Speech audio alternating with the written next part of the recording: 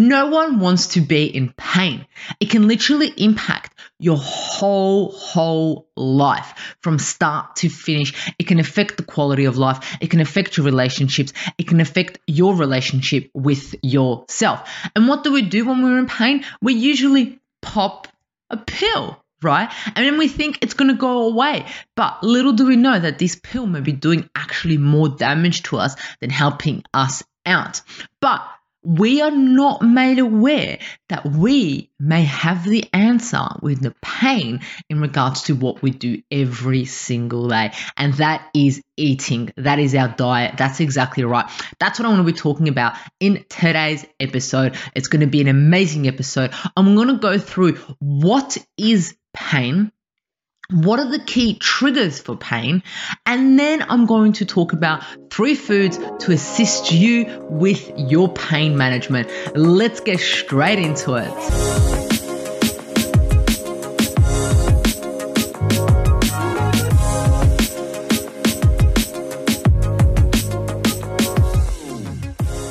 It's Mondays with Mahela. That's right, me. Thank you so much for tuning in. I absolutely love, and appreciate your support. For any of you who don't know me, my name is Mahela. I'm a qualified naturopath and absolutely passionate about all things health, business, and overall success. And today is Mondays. Mondays with Mahela, part of the Natural Health Podcast segment that I release on Mondays. And today is all about providing you with health hacks to optimize your health. And today's topic is going to be an interesting one because I'm going to be talking about pain. I mean, when was the last time that you experienced pain? Was it this morning when you woke up? Was it after lunch you went for a walk? Was it at night time when you were just sitting on a couch, you realized a little bit of lower back pain or a little bit of shoulder pain? Any type of pain? Or are you an individual who lives with pain every single day? Pain is it's a huge topic. It can go from something as tiny to something huge where it impacts your whole life. It can go to impacting you only for a few hours to impacting you for your whole life. It is a huge topic and it can be all different types of pain. But that's what I'm going to be talking about today. So you are more educated on what pain actually is and then how you can adjust your diet to feed your body to hopefully be pain-free, because that is the end outcome, right? I mean, when we have pain, I know we've been told from our parents, we've been told from our friends, our family, our doctors, it's okay, just take a painkiller. Just take a painkiller, you'll be okay, it'll go away. But why is our body giving us this pain signal? Is it trying to warn us about something? Is it trying to tell us something? Or why is it there? So imagine this, right? You're having pain in your right shoulder, let's say, right here in your right shoulder. Who doesn't get right shoulder pain, right? And you may be like, oh, that's really painful. I don't know what it is. And you pop a Panadol, right? It may go away, may not go away. And then you're like, oh, it keeps coming back. And then you go see your healthcare professional, and then you actually realize that right shoulder pain has to do with your gallbladder, and that you're only getting the right shoulder pain every time you're eating fatty foods, and because you're unable to digest your fatty foods, you're getting the referral pain on the right shoulder from your gallbladder. Now, if you just kept popping that pill, that painkiller, you will never actually investigate and actually realize why you were getting that pain and what that pain was trying to tell you. Okay, so let's get into it. Let's actually look into what is pain and what the definition of pain is, right? I looked into a definition of pain that I found is pain is an unpleasant feeling that is conveyed to the brain by sensory neurons. The discomfort signal actual or potential injury to the body. However, pain is more than a sensation or the physical awareness of pain. It is also included perception, the subjective interpretation of the discomfort. This is interesting and key. Perception gives the information on the pain location, intensity, and something about its nature. The various conscious and unconscious response to both sensation and perception, including the emotional response, adds further definition to the overall conception of pain. What does all that mean? Essentially, that is the definition of pain.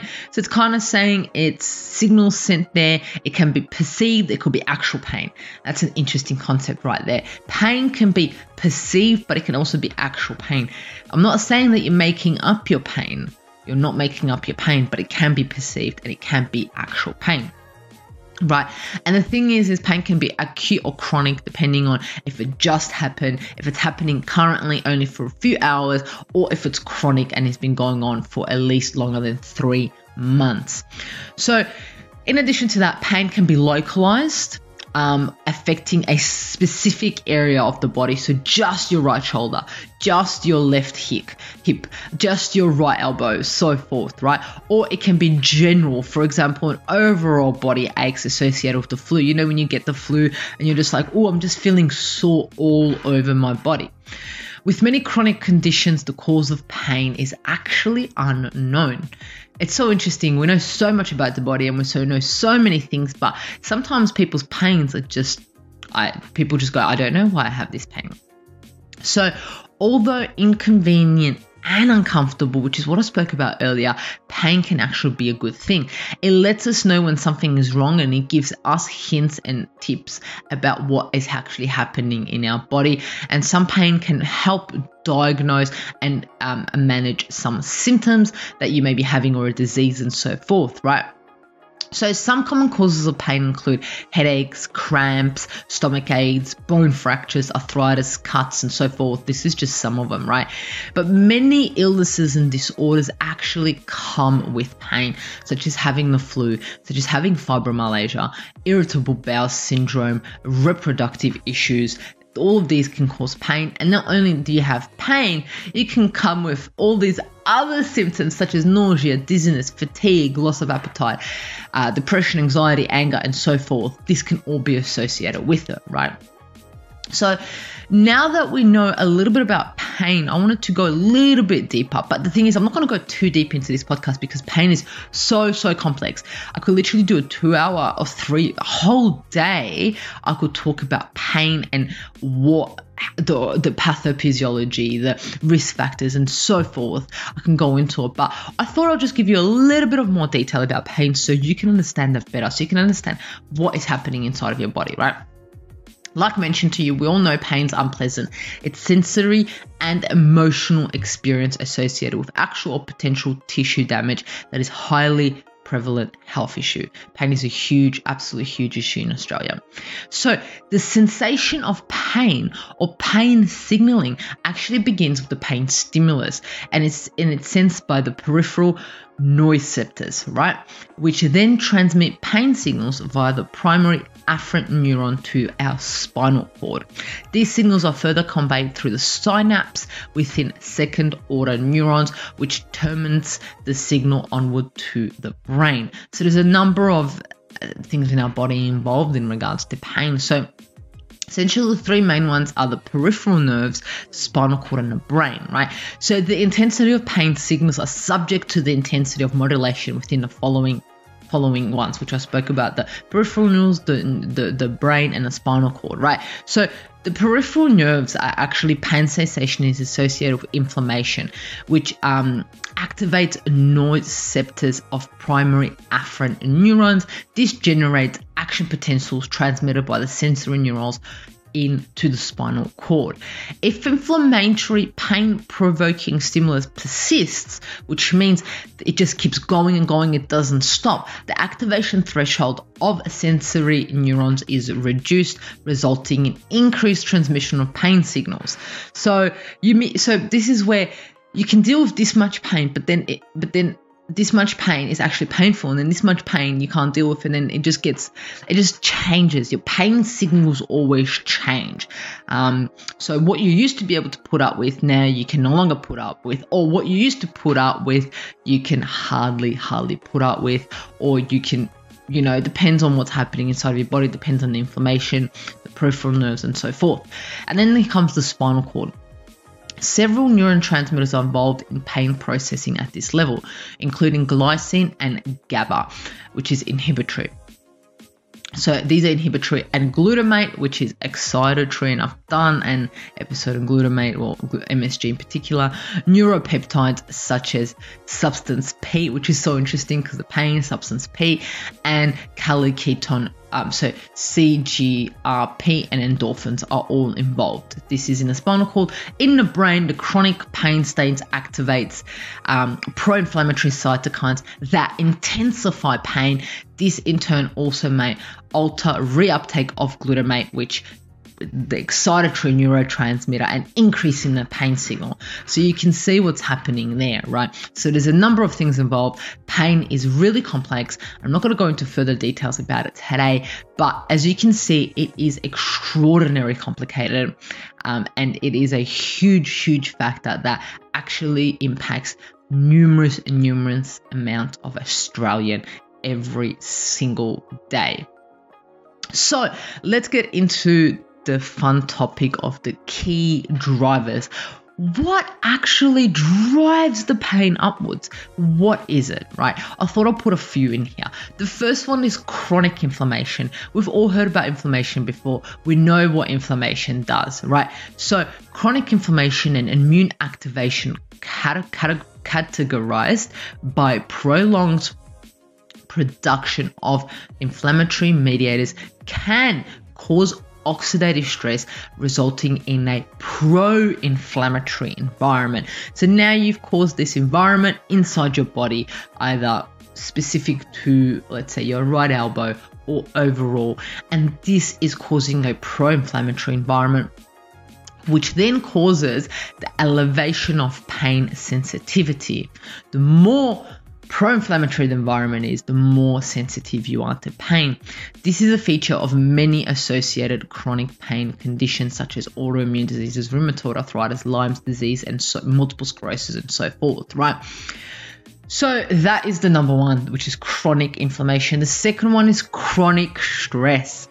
Yes, stress is everywhere, right? So chronic stress is also associated with a pro-inflammatory state marked by neuroinflammation and structural and functional changes within the central nervous system, which may influence pain sensitivity, increasing the activity of the hypothalamus pituitary adrenal axis, leading to elevated catecholamines such as adrenaline and decreased GABA levels. What did I talk about earlier? You need to have GABA because it helps out with pain, reduces the pain because it inhibits it, whereas the other ones make it worse, right? So chronic pain is actually associated with limited physical function, work disability, and reduced quality of life, which also can cause chronic HPA axis activation, right? Which is stress, because if these individuals aren't able to work, if these individuals are in hardcore pain, they can't work, financial issues, and so forth, causes a lot of stress, which then that stress causes a lot of pro-inflammatory markers, which actually makes the pain worse. So it's kind of like an ongoing cycle. The third key driver I wanted to mention is diet. Having a poor diet. Chronic stress is associated. So like I said, emerging research indicates that poor nutritional intake, such as low fiber intake, calorie excess, so overeating, is associated with causing an oxidative stress and tissue damage throughout our body. So these events activate toll-like receptors, triggering a cascade of, again, pro-inflammatory central immune signals. And then what happens is these are linked to chronic pain conditions. Okay, so diet-induced neuroinflammation and chronic pain symptoms have been linked to elevated concentrations of blood glucose, low HDL cortisol, cholesterol, supporting the importance of a healthy diet to manage chronic pain. And that's what I'm going to be talking about later at the podcast. The other one, which is also linked to diet in a way, is number 4, is magnesium deficiency. So having an inadequate intake of magnesium is associated with mechanisms that adversely affect pain sensation, including the activation of the NMDA receptors, which increases the norepinephrine signaling, which I spoke about earlier, and that signaling activates pain, right? And this increases it. So experimental models of induced magnesium deficiency indicated that magnesium depletion increases pain sensitivity and could be reversed by NMDA receptor antagonists, supporting the pain reducing effects of magnesium. So this is just showing that magnesium is a thing that could help with pain. Or if you have magnesium deficiency, of course, it's going to hinder your pain. The other one I want to talk about was actually having neurotophy or nerve compression. I know this is a little bit like, oh no. So patients that cite pain to feel like a burning hot and cold. So if you have pain that's like hot and cold burning, icy hot or pins and needles type of pain, stinging, sharp, shooting, these are sustained by nerve tissue. It's a common cause of peripheral nerve sensation and may present in addition to other pathophysiological causes of pain. This may present with abnormal sensations without numbness or coexisting numbness, hyperplexia or weakness, usually worse distantly, so that means further away, so to your fingers, to your toes. Nerve root symptoms are also involved in the pathophysiology of pain. This commonly manifests as coexisting neck or lower back pain that radiates along the specific dermatomes, so most common cause of the structural compression. So what this is kind of saying is you might have a compression which causes pins and needles through your body, right? And I don't know if you've ever had pins and needles before, but I don't know what individuals would be like having pins and needles all the time. That must be extraordinary and painful to an extent. It would just be a crazy sensation that you would feel all the time. Another key driver for pain is cancer, and this is self-explanatory. The other key driver is opioid overuse or addiction. I guess this is also self-explanatory because the mechanism study suggests that opioid prolonged pain arises due to activation of the spinal receptor protein. So essentially what this is saying, it keeps on activating the inflammation with opioid users. So this is not something that's good for your body, clearly, opioid overuse or addiction. The other one is mechanical stress, and we've all experienced this when we're walking down and then we hit our little pinky toe on the side of the bed. That is probably the worst pain you can ever experience in a moment because it is so intense, right? And that's what mechanical stress is. Also, that includes also, loss of muscle support, joint destabilization, ligament damage, cartilage weaknesses, increased load on one of your joints or anything like that, breaking a joint or bone and things like that, right? So that's what's included in there. The last one that a lot of people would be, I guess, shocked by in a sense is obesity. Yes, obesity causes pain, and that is because obesity contributes to pain in conditions that affect the spine, knees, hip joints throughout mechanical overload, as well as poor joint muscle support. So what we need is our muscles around our joints to be strong, because when they're strong, they support our joints. Because when they're not strong and we just put fat instead of muscle, what happens then? They become weak. We have pain, we have injury, we have falls, and so forth. And then unfortunately, some individuals end up, always walking with crutches or in a wheelchair or something along those lines, which is actually very unfortunate because there's so many things that you can do right now to strengthen those muscles. And this is why I'm so huge on resistance training. I'm so huge on muscle building, and it's not about being a bodybuilder and being huge and all these muscles popping out of it. It's not about that. It's about muscles. Having muscles is life. You need muscles to live. You need muscles to support you. You like me sitting here right now, I'm activating so many muscles throughout my body to be active, to hold me, to hold my spine the way it's supposed to be, to support me. If I didn't have these muscles and didn't strengthen them, I would be sitting like this. I'll be like this. I would cause so many issues within my body, right?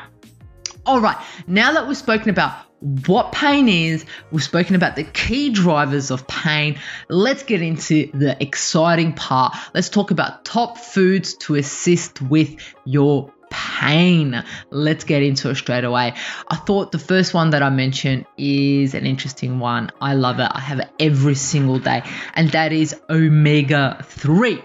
So much information is out there in regards to omega-3s, 6, 9, so forth, but I thought I'll just give you a bit of information about how omegas can help with your pain. So omega-3 fats contain 2 naturally occurring essential fatty acids, and you've heard about this, which is EPA and DHA. Many inflammation-based health concerns can be reduced and modulated with an increased intake of omega-3 fatty acids in the body via diet or supplements, right? So it's been proven for both.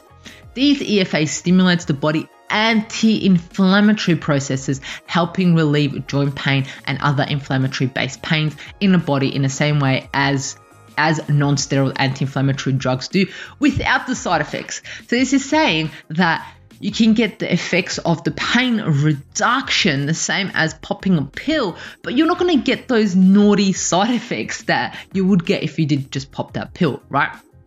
So taking omega-3 rich supplements can benefit and support the following 6: joint and muscle pain, inflammatory neurological disease such as Alzheimer's and dementia, osteoarthritis, autoimmune diseases such as rheumatoid arthritis, MS, lupus, inflammatory bowel disease, and other autoimmune diseases, inflammation associated with reproductive health such as dysmenorrhea. It protects against cardiovascular disease and renal disease due to its anti-inflammatory and anti-hypertensive effects, right? These results suggest that omega-3s are an attractive treatment for joint pain associated with rheumatoid arthritis, inflammatory bowel disease, and dysmenorrhea. So this is absolutely amazing, showing us what omega-3 foods can do to assist us with our pain. So if you're in pain, get those omega-3 foods into you now to help you out, clearly after talking to your healthcare professional. The second one, which has had so much information on it, is curcumin, right? Turmeric. Well, curcumin is an extract found in turmeric. It has a broad anti-inflammatory effect, decreasing many inflammatory mediators, including the LOX, COX-2, LTS, PGs, nitric oxide, and so forth, all of these other inflammatory pathways. As an example of curcumin's effect, 45 patients with rheumatoid arthritis were randomized into 3 equal groups to receive either 25 grams of turmeric, a special type of turmeric, BCM 95, or they were getting the NSAIDs medication, 50 grams, or a combination of both. The result was that the turmeric was to be as effective or superior to the NSAID for reducing rheumatoid arthritis symptoms. This is absolutely huge, because what did I say before? Popping that pill may have those adverse effects that we were talking about, right? And then it's kind of like, do I take the turmeric or the curcumin, or do I take the pill? I don't know. To me, it kind of seems like an easy, logical answer, but this is why I'm here to inform you about this. The next one is an interesting one. It is quercetin. I think that's how you pronounce it. But yes, that's right. You know me and my pronunciation. But quercetin is the most abundant flavonoid in the diet, right? Food commonly contain quercetin are onions, apples, grapes, berries, broccoli, citrus fruit, cherries, green tea, coffee, capers, and so forth. It is an anti-inflammatory flavonoid found to suppress the production of the inflammatory cytokines interferon gamma and IL-2. So what I spoke about earlier is sometimes when we have pain, it causes an inflammatory state. Remember what we spoke about? Well, these foods containing a high flavonoid or quercetin reduces that, right? Amazing, right? So the other thing is also they found in an 8-week study in 50 women with rheumatoid arthritis observed that participants who took 500 milligrams of quercetin experienced significantly reduced early morning stiffness, morning pain, and after activity pain, right? And the other thing that's high in quercetin is blueberries, right? And then in a randomized double-blinded trial, adults aged 45 to 79 symptoms who had knee osteoarthritis were randomized to either consume 40 grams freeze-dried blueberry powder or placebo powder daily for 4 months. The finding of this study suggested that daily incorporation of whole blueberries may reduce pain, stiffness, and difficulty to perform daily activities while improving their performance and would therefore improve quality of life individuals who have pain.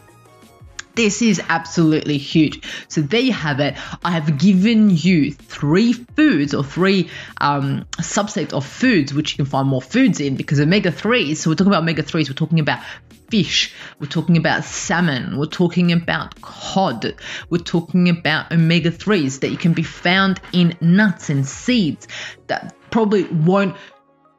I'm going to do a whole nother episode for you in regards to omega-3s, because it is a little bit complex, but let's stick to now getting omega-3s from your fish and so forth. You can also get omega-3s from algae. Algae is an absolutely amazing source of omega-3, sorry.